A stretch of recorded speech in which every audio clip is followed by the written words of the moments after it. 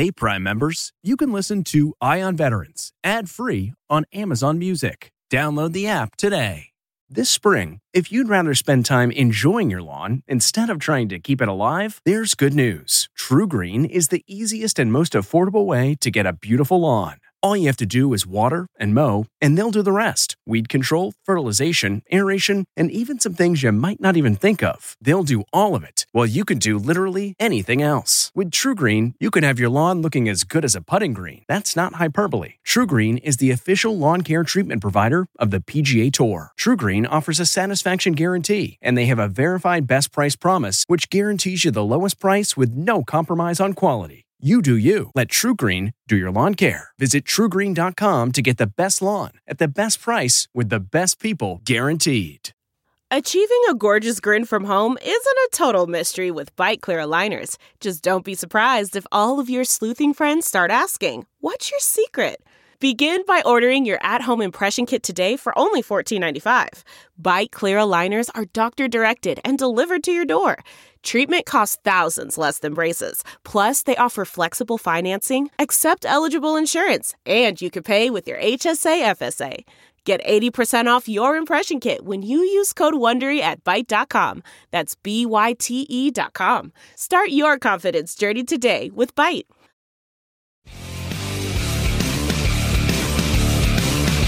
There are nearly 20 million military vets in the U.S., and each week we focus on their stories. This is CBS Eye on Veterans.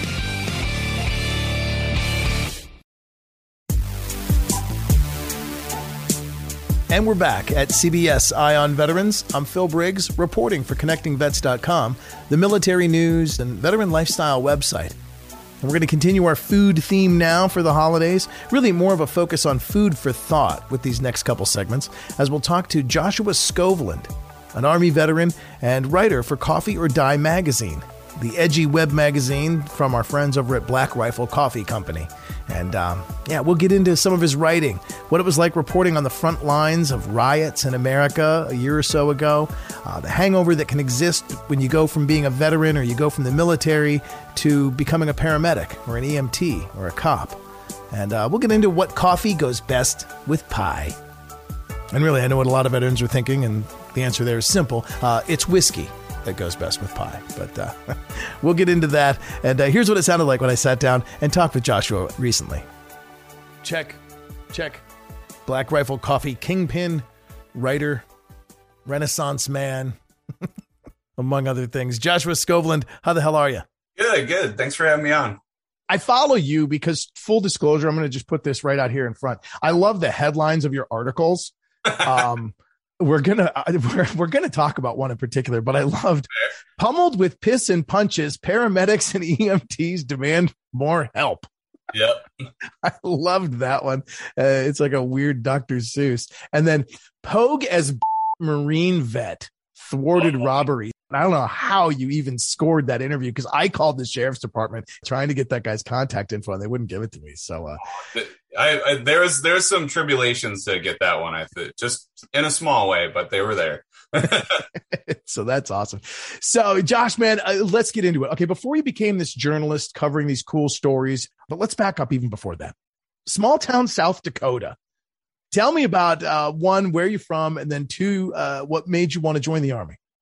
So I'm from a little town in South Dakota. It's called Huron. It's in East River, the very flat part of the state, very far removed from the Black Hills, where everybody likes to think about where good old Mount Rushmore is. You know, the thing that drove me to join the Army. So even before that, I had interviewed and competed for a full-time scholarship with the Air Force. My dad was really big on, don't go enlisted, be an officer, because he was enlisted, and he didn't talk much about it. He didn't do a whole lot in the military, but really encouraged us to be officers. So, right.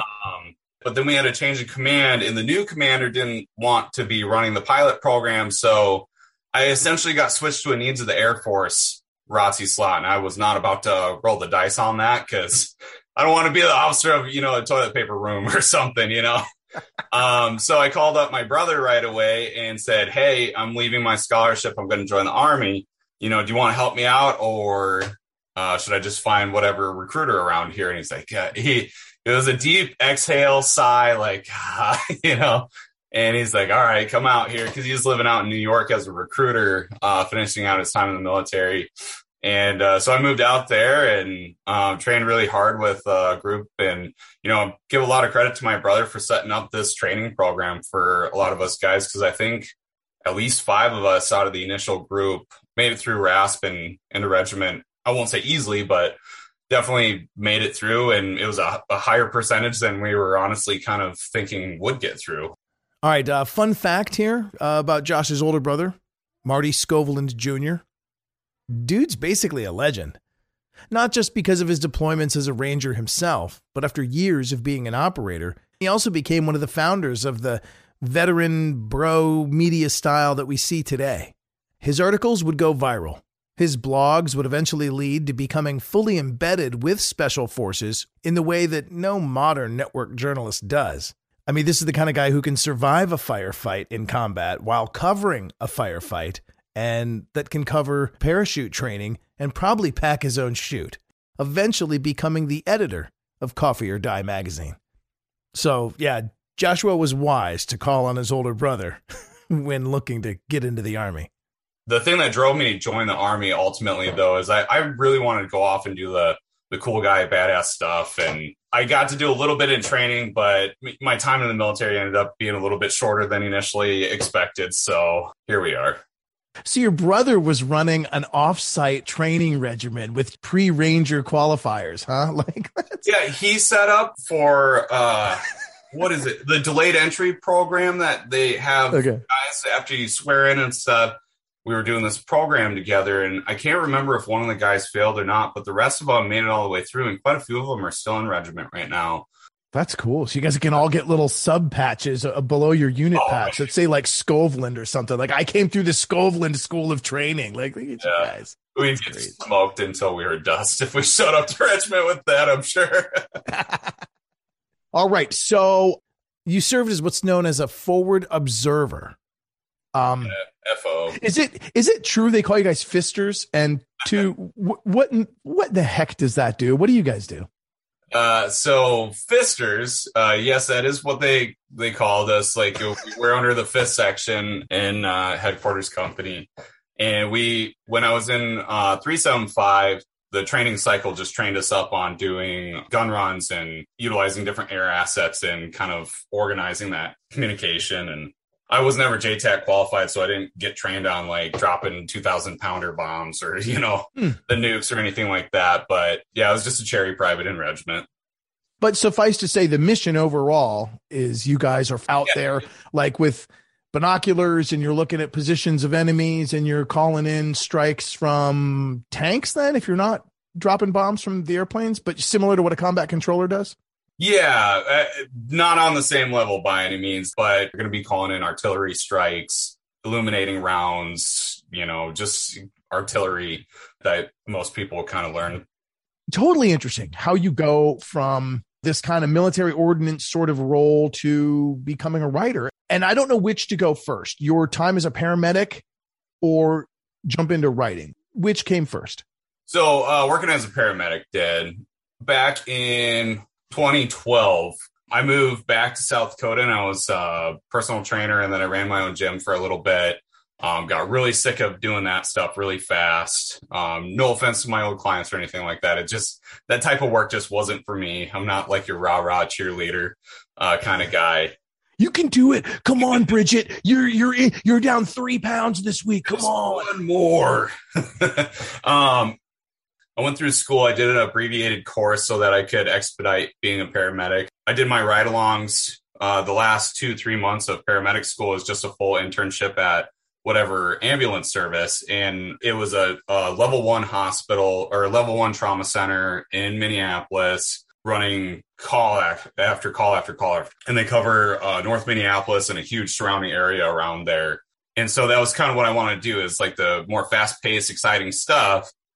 What I didn't think about, though, was just what that faster paced, like seeing the worst side of humanity day in and day out, what that does to my psyche. And basically that was kind of the thing that led me into writing. I started off had been writing poetry and not publishing it anywhere. I would just basically write it out and throw it away when I was sober. And I showed one to I think it was my brother or my sister or somebody, and they're like, "Oh, that's really good." And I was like, "What do you mean? Like it's like drunk ramblings, basically?" And they're like, "No, that's poetry." And I was like, "Nah, no, I don't think so." And then my brother sent me a bunch of stuff showing like examples of poetry that aren't your Edgar Allan Poe or stuff like that. And so I saw that and I was like, "Oh, maybe that is what that is." So I started like using that because it was kind of like my therapy for my mental health. Basically, I'd write stuff out, get rid of it. But instead of getting rid of it, I started posting it on an Instagram, and that really started to help me out. So I just wrote more and more and more. And then at the time, Coffee or Die was tiny, pretty small team. Marty and Katie had done a lot of awesome stuff for the size of the publication at the time. So I was like, yeah, I'll give it a shot. They need some more first responder material. So I wrote one of my first stories. I think that was the MS-13 dude that we ended up having to sedate and everything. He was high on PCP, and it did pretty well from the sounds of it as far as like viewership. But I also had a lot of my friends reach out and be like, "Hey, thanks for writing that. Like that gives a better look into like what paramedics deal with on a daily basis than, like what most writing does." And I was like, "Oh, and so, man, maybe I can do better for my fellow paramedics and EMS people." And same with police and firefighters, being able to tell their stories when they can't, like that to me was like, that's a no-brainer, let's do this.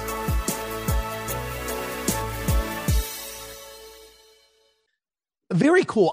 You're a kindred spirit, because I kind of felt that way about veteran life. Like I can't come and regale you with stories around, some fob in the middle of the nowhere where I was kicking in doors, taking down bad guys. I was just a journalist on an aircraft carrier, but I can help share the stories and produce the stories of the people whose lives really mattered, of whose stories really made a significant difference in people's lives.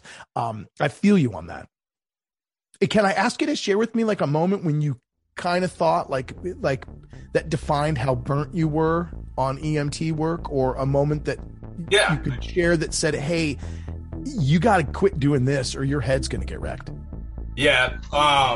So I ignored the warning signs, I think, for a long time, and ended up just getting to the point where, like when I was at home, I would drink, basically. Like that was like I was self-medicating with alcohol at home. And as soon as I had my son, that changed my ability to handle like pediatric calls and stuff like that. So as he got older and I would have patients of that same age on the ambulance and stuff, I started finding out like I was having a really hard time dealing with the more traumatic calls. And I think the month where I decided like, nope, I'm done. Like I need to find a different career was I had like, I think it was like 3 or 4 different pediatric calls with these really young kids. I think they're all under the age of 6. There was a 2-year-old, 3 or 4-year-old, and then I think it was a 5 or 6-year-old, somewhere in there. But there was 3 or 4 patients that month that just had some really jacked up stuff happen to them. And just seeing like that innocence violated like that,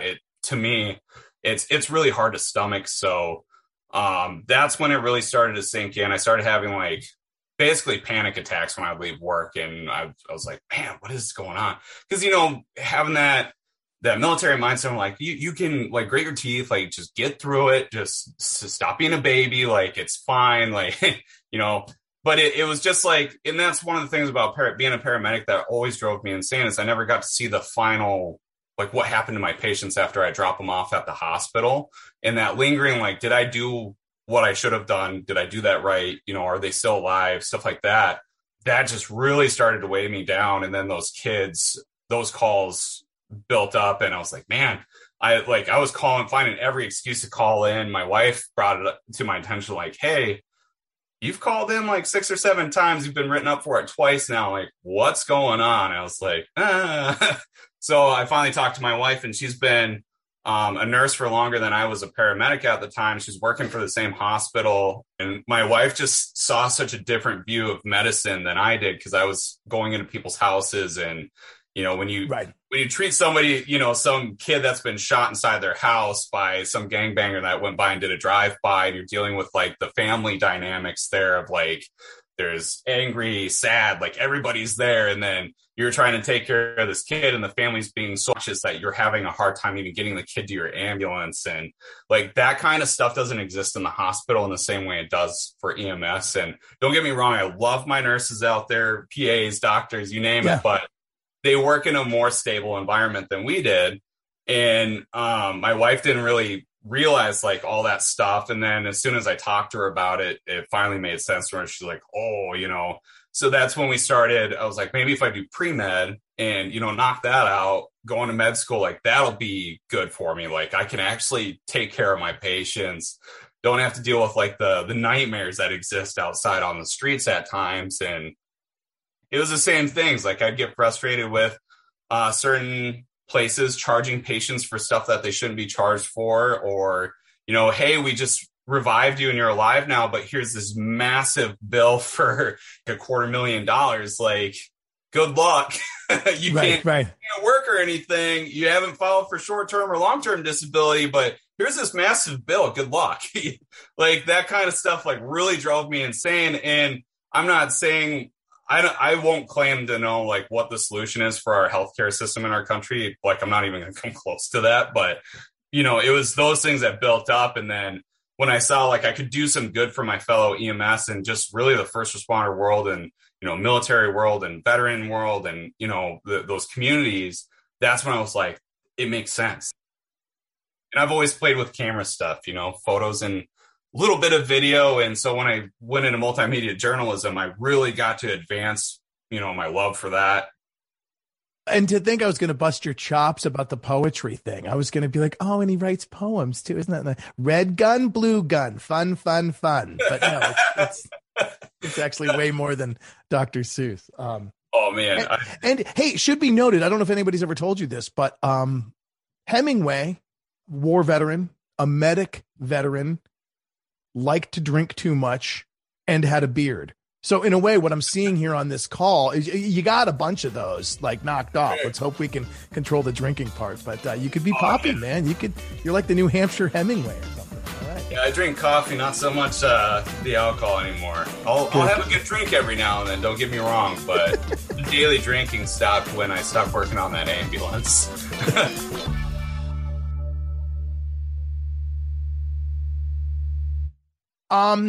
What article do I want to talk about? Let's talk about some of your writing, because Coffee or Die magazine, again, both you and your brother Marty Scoveland doing incredible things at Coffee or Die. And we were chatting about this before we opened the call. The George Floyd situation in Minneapolis, that tragedy, then what can only be described as like a cultural revolution riot. Yeah. Right? I mean, that city just tears apart at the seams for weeks on end. Share with me a little bit more about like that. Let's just talk about like one of the moments you experienced while you're on the street. So when I was talking about that insight that I found, that was outside of Brooklyn Center. Me and one of the other, he's a cinematographer for Black Rifle, but he lives in my area. So kind of to watch my back, he came along and we were going to just basically cover what happened, if anything happened. And when we first showed up outside of the Brooklyn Center Police Department, this is a police department I've worked with intricately as a paramedic. Like my ambulance station was a mile down from where I was standing down there. I know the area very, very well. A lot of the people I saw in the crowds, like I treated as patients. I recognized a lot of them. There is a lot of the buildings I could tell you exactly how to get to certain rooms and what's inside those rooms if they're still living there. Like, because I'd been in those apartments so often.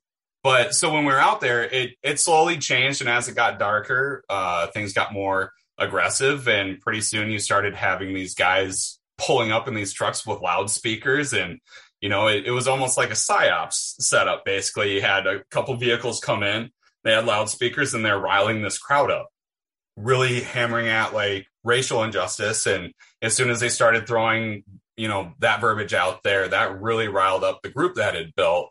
And so more and more people were coming out of the apartments. There's already the group there. But then you had the same group that I recognized outside of the 3rd precinct when I was covering that riot. They were wearing, you know, really solid black clothing. It's basically that kind of Antifa look. Helmets, the black stuff, gas masks, things like that. And sort of like what we saw in Portland as well, like that, screw the government, anarchy, down with corporations, like those guys. Yes. And we started talking about it. I was like, are you seeing this movement? Because he was prior military.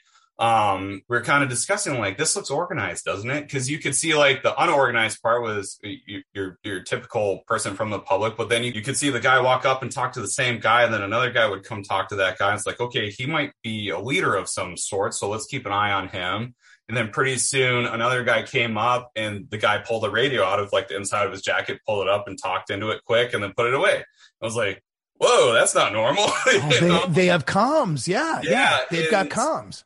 So we kind of watched that dude for a little bit, but then we started noticing like they started handing out these shields of like they're like cutouts of 55-gallon drums with handles taped or screwed to the backside of it. It was like a long shield basically. And I'd seen them used outside of the 3rd precinct, but I never saw how they got there. Well, there was a dude that walked up with like 5 or 6 of them and started handing them out to these guys, and they obviously knew each other. And then they spread out. And you could see that they had spread out kind of strategically in front of where the precinct barriers were. And so we got close enough to one guy he was talking into a radio. As soon as we saw that, I kind of got a little bit closer, and I was just taking photos and stuff. And I heard him saying like, hey, tell so-and-so to move to this spot, tell this guy to move to this spot. And it was like, this dude is like controlling movement, like, like they're setting up for something. And then later that night when things really I think that they declared it a riot and then they started using gas and stuff like that. And that's when things just got crazy. The umbrellas came out, the shields were being used. They're throwing these gas canisters back at the police. Like they were very well learned from like the riots that had unfolded after George Floyd was killed. You could tell like these guys had learned their lesson from some of the stuff that happened last time. They were wearing thicker coats, and I'm assuming that's because of those 40 millimeter marking rounds. Like I have slow motion of those hitting some people like a couple feet in front of me, and it's like you can see that impact. It's like, man, that looks like it hurts, but maybe don't throw a brick at the police officer behind that barrier. That's crazy. So are you saying that like generally when they see a situation in the news and they know things are going to get heated, that these anarchist people will just come to the town and then start doing communications and trying to figure out how to make this thing turn into a dumpster fire, literally? Yeah. And, we were never able to formally verify for sure that, how many people were coming from out of state, but definitely outside of the 3rd precinct, like there are people from other cities that had come in and really ramped things up, especially when the 3rd precinct burned that night. There was some out of state actors that were there, and I believe we were able to get some coverage on that. It seemed like everybody we had tried to verify with government wise, they didn't want to like confirm it basically. Yeah. But we had people from other countries that were down there. Like there's some interesting things that were at play. There was a lot of back and forth between the protesters and the rioters too, of like the protesters telling them to knock it the fuck off, like get the fuck out of here. And, there's just a lot of that feedback from these protesters. And I went and interviewed a bunch of them. They're like, yeah, like, I don't know where these guys are from. Like, tell them to get the fuck out. I was like, I'm not telling anybody to leave. But, it was interesting because the way things were portrayed in the media at times and things like that, there's some people that were trying to just label the entire thing a riot, and some people trying to label the entire thing a peaceful protest. And, I was there, like, I can see what happened there. And I really want to make sure people understood, like, there were people there peacefully protesting, but it turned into a riot by the end of the night. Those people that were peacefully protesting went home because it got too dangerous. There's a dude swinging a dang chainsaw around, like slamming into vehicles in the car lots, and using it. I think he busted one of the windows in the advanced auto that was down the street when that place got looted, and it was wild. And that dude was speaking Russian. Yeah, it was chaotic.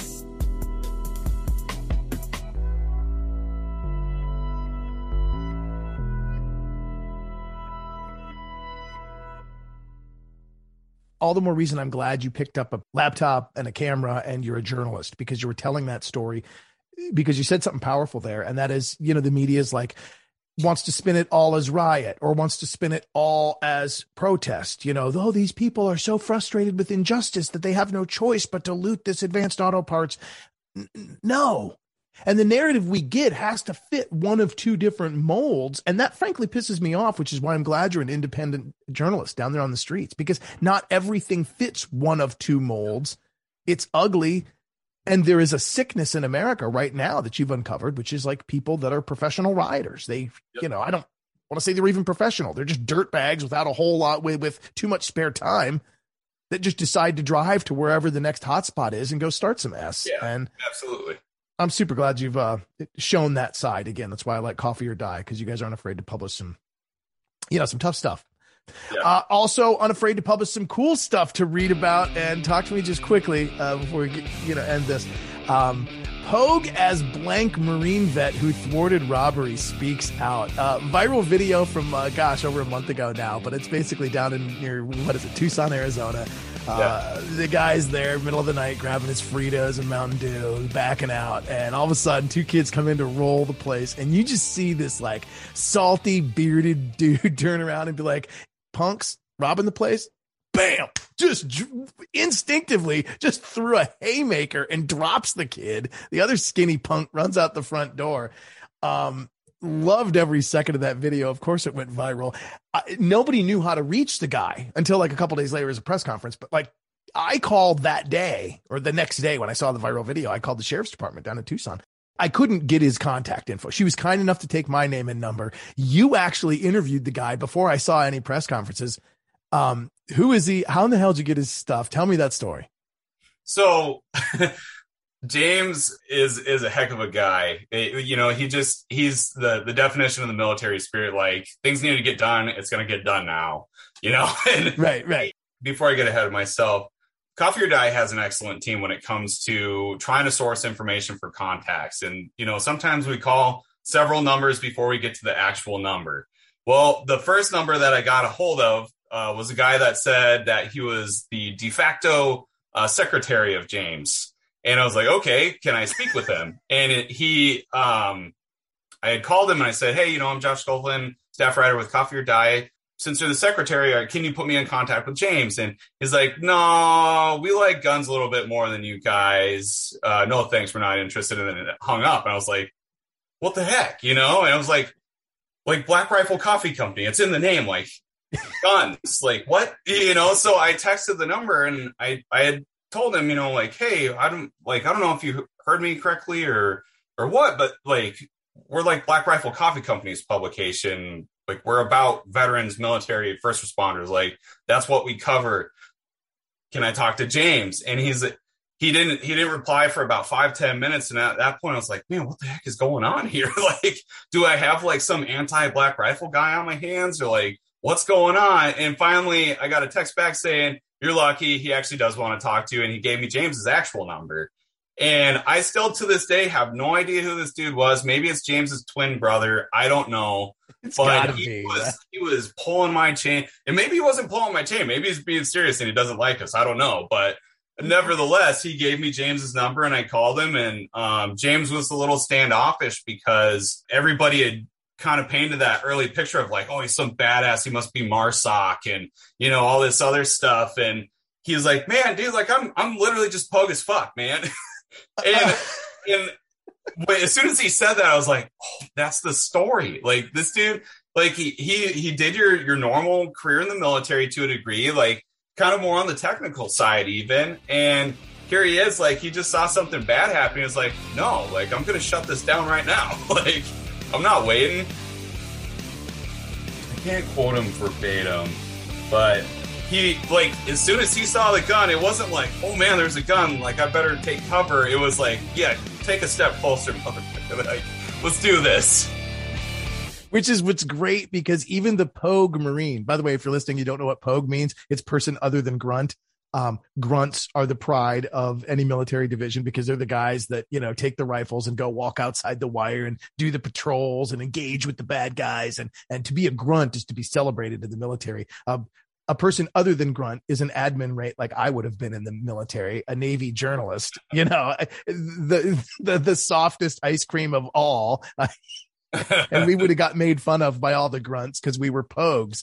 And so when his headline reads Pogue as blank Marine, he's like the pogest of the pogue. I'm the admin of the administ, but at their core, And this is what's kind of cool about Marines. We got to give it up to our brothers in the Marine Corps. At their core, whether you're a pencil pusher or you're a rifleman, you are all a Marine, and you're expected to, when you see something bad happen, immediately go knife hands, or immediately go, just not be afraid to step in there and light somebody up. And this guy proved that with like just a split-second reaction of like, two guys, gun, punch to the face. Yeah. Didn't even think about it. And James, he really went out of his way to point out, he's like, yeah, man, I just did the normal thing in the Marines. Like, I'm no special badass or anything. He did point out that the area he grew up in, which is, I think, why we connected well, is we have a similar upbringing in a small town in a rural area. Like, he basically said he grew up around a bunch of dudes that they didn't put up with shit. And if something needed to be done, they did it. And so between that and his military experience, I think it combined. He just was very insistent. Like, I just wanted to do the right thing, and in his colorful language. I love it, as only a Marine can give. Yeah. That is great, man. Well, appreciate that story. That was a lot of fun to read. So many good things. We don't have time to get into it, but I do recommend, if you want to know what it's like to work in a prison, check out the article. Pummeled with pee, punches, paramedics, and EMT demand more help at Rikers Island. I can only imagine the kind of stuff that is happening to anybody that has to go into Rikers Island and work in one of those prison systems. Coffee or Die magazine. It is the most caffeinated kind of journalism. Queen's English included in all these stories. Lastly, let's get to the holidays or whatever. Let's talk about what coffee goes best with pumpkin pie, or is it whiskey? So I like to do coffee with the pumpkin pie and then move on to the whiskey on the holidays. Just one nice solid glass of whiskey. With any kind of coffee in specific, like a specific blend goes good with the pie? Usually it's whatever ECS that I have on hand. The exclusive coffee subscription that Black Rifle runs. I get that monthly at this point, so not too many of them have disappointed. That's usually like my specialty coffee that I go to on the holidays, or like when I'm really feeling like I need like an, you know how it is. You're sitting behind a computer all day, like you need something to kick your butt. And usually it's that. Like, that's my special coffee that I use. Like, I'm drinking Lava Panther right now as an example. And, pretty much whatever ECS I have on hand goes well with pumpkin pie. Okay. Another flavor that might go well and augment let's go fruity, let's go apple pie. Fruity. Man, I would have to say the Monk Seal coffee would be best with that. I'm no curator by any means, but that's my first move on that. All right. And French press or just like regular old coffee brewer, Mr. Coffee Pot? Like, does it matter how I make my coffee? Or so I'm a stickler. I didn't start like this either. I was a Folgers dude growing up in the middle of nowhere, South Dakota. Stopped drinking coffee for a long time because like Folgers to me just taste like crap. And my brother convinced me to try it way before I was doing anything with Coffee or Die. It was just when I was working on the ambulance. I was like, man, I don't like coffee. And he sent me a bag and I tried it. I was like, man, this is really good. Like there's actually some flavor in here besides burnt tobacco. And it just got me addicted to it. So the way that I prefer the most is pour over. Just being able to tinker with that. I do have a lot of love for science and just being able to do things in biology and chemistry classes. I loved being able to tinker with everything within that. So with coffee, I can kind of do the same thing where I tweak the temperature, tweak the amount of water ratio to coffee, the grind size. Like there's a lot of things you can mix up to try to get the best flavor out of the coffee. And I like kind of playing mad scientist with my coffee. That's what I like to do when I have enough time. But the regular old drip chamber coffee maker, when I'm running short on time, I grind up my beans, throw it in there, and good to go. Pour overs are the go-to though. Pour over. So if I Google pour over coffee making method or pour over coffee making system, I'll learn about a variety of machines that do this, or I'll learn So it's like the glass Chemex. You have a filter that sits over there. You grind your beans to a pour over size, which is kind of like coarse salt. Yeah. You put that in there, and then like the ratio I hover between is 1 part coffee, 16 part water, and then you can tweak the temperature. So I usually do, usually it's around 195 to 200 degrees, depending on the darker the roast, the higher the heat on the water. All right. It sounds like a lot at the start, but once you get into it, man, like tasting the actual cherry of that coffee bean, once you get that first taste, like it's all over. You're going to be hooked. That is awesome, man. That is awesome. I envision your kitchen looking something like, Walter's Crystal Meth Lab on Breaking Bad or something, with all these Chemex beakers and Bunsen burners. And my wife yells at me a lot for the coffee stuff at this point. All these glass chambers and filters and grinders. Good stuff, man. Always a pleasure. Joshua Skovlund, Army veteran, writer for Coffee or Die magazine, part of the Black Rifle Coffee Bunch, and lover of all things coffee, pie. Used to love whiskey. Probably only for the holidays now, but damn glad to have you on the show, man. Where can I find more of you? Where can I find you on Twitter? Joshua Skovlund is my Instagram. Twitter is Malarkey Aside. And then I guess my creative pursuits is Skovlund Photography on Instagram. And Concentrated Emotion is my poetry on Instagram. Nice. Joshua Skovlund, though, spelled in typical North fashion, Skovlund. Sounds like a Minnesota Viking fan. I don't know. Are you? Oh, yeah. You better believe I watched that game yesterday, too. You're welcome. You get Kirk Cousins. You got him from Washington. Yeah. Hey, I hope all the Packers fans know that we beat them yesterday. Just a heads up. That's awesome. Coffee or Die magazine, Josh Skovlund. Always good times, brother. Thanks for coming on the show. Thanks for having me on.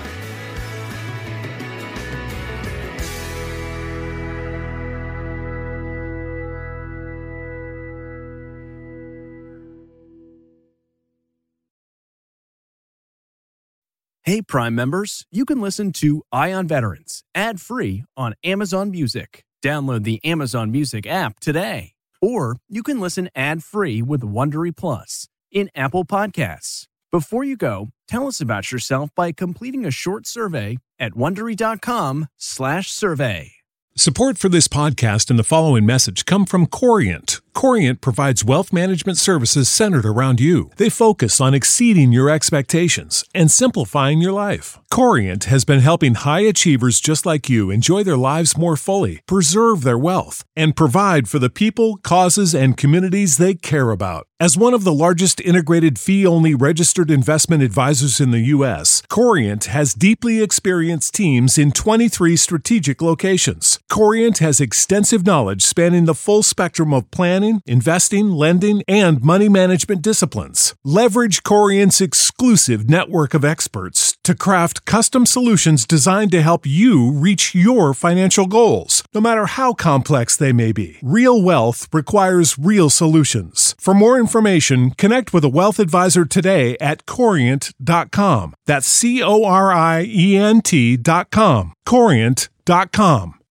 Hi, this is Jill Schlesinger, CBS News business analyst, certified financial planner, and host of the Money Watch podcast. This is the show where your money is not scary. It is a show that's all about you. It's your questions that make it possible for me to provide unconventional and entertaining insights on your money, and maybe more importantly, on your life. Follow Money Watch wherever you get your podcasts. You can listen ad-free on the Amazon Music or Wondery app.